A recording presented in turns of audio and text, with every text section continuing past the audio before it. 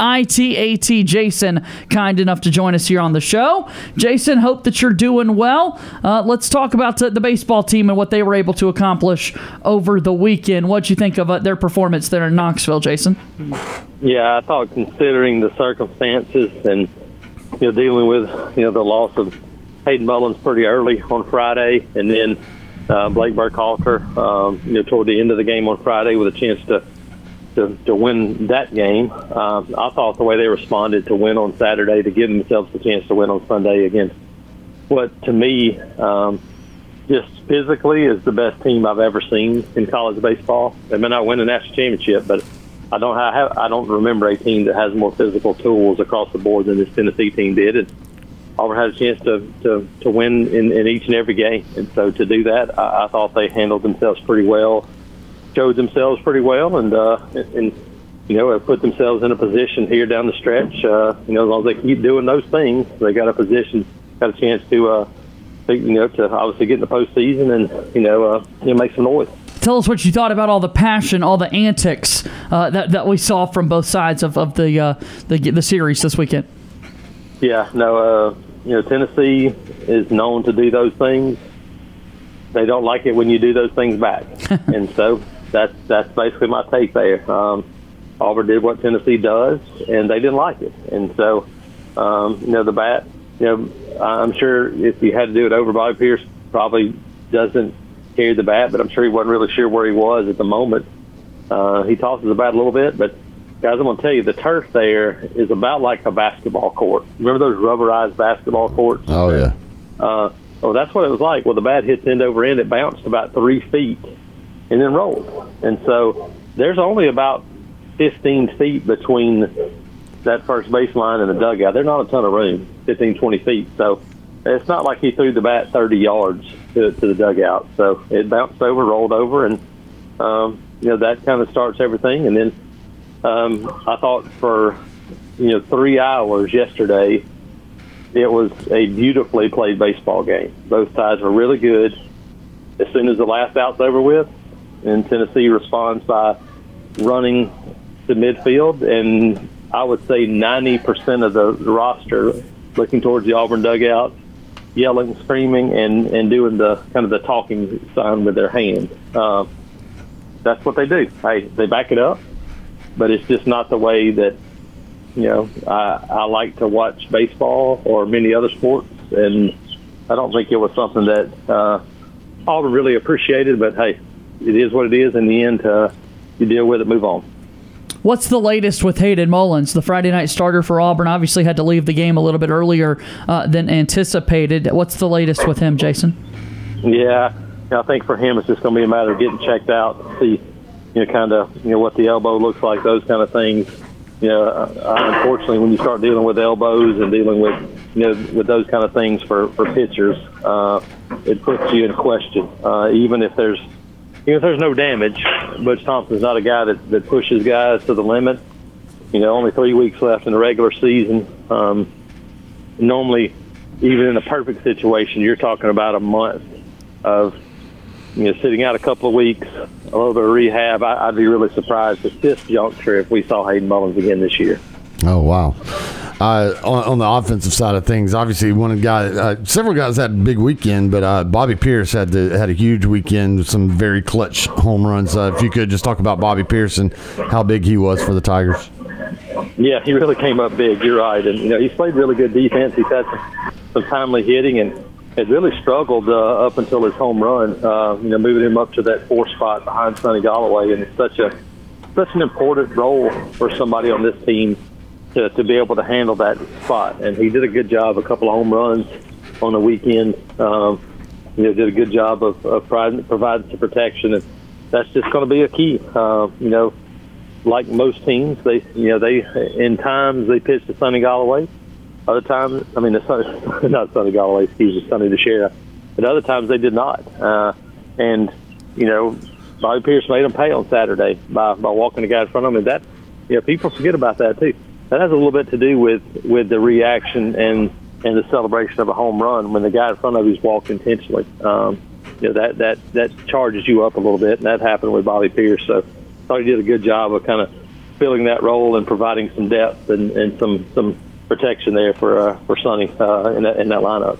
A couple weeks ago, Jason, this team was able to sweep South Carolina. Now they're able to take 1 of 3 from Tennessee, something only one other team in the SEC has done. How do you think the perception of Auburn is changing nationally and kind of road mapping the last 3 series?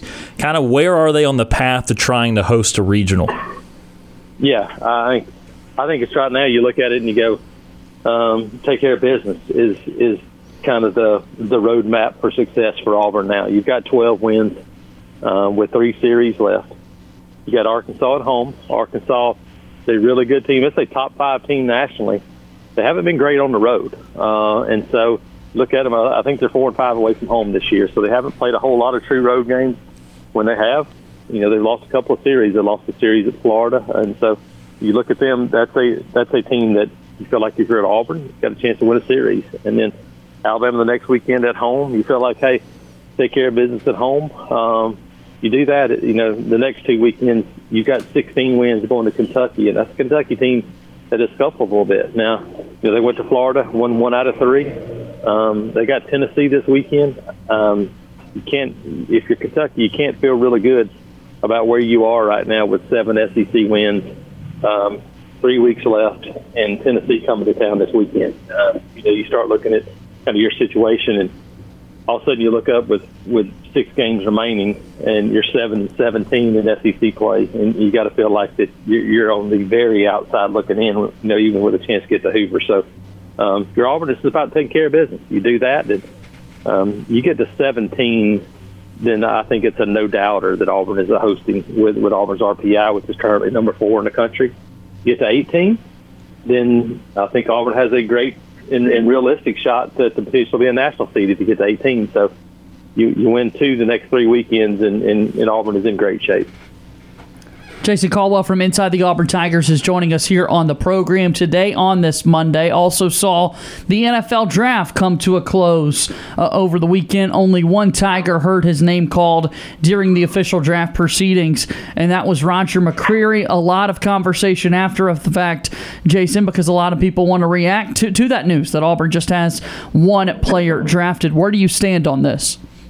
Yeah, I thought that was the expectation going in for me. I thought it would be maybe a shot that Smoke Monday got drafted, maybe a shot for Zacoby McClain, but it was still going to be a question going in for those guys. So it wasn't a big surprise. The preparation was there for me because of the return of a lot of guys that normally would have been gone in terms of some super senior guys.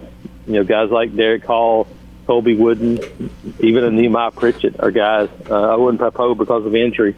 Those are guys that if you're 9-3 last year, 10-3 last year, and they're healthy, those guys are probably gone and in the NFL draft, much like we saw, from Georgia and some other teams. So I think it's a combination of the way the season ended, an injury to a couple of guys, and just let's face it, it's an issue with development at times too, and that's I talked about it this morning. I wrote some in Monday Morning Quarterback about it's player and talent acquisition, player and talent development, and it's been an ongoing issue at times for much of the last decade for Auburn.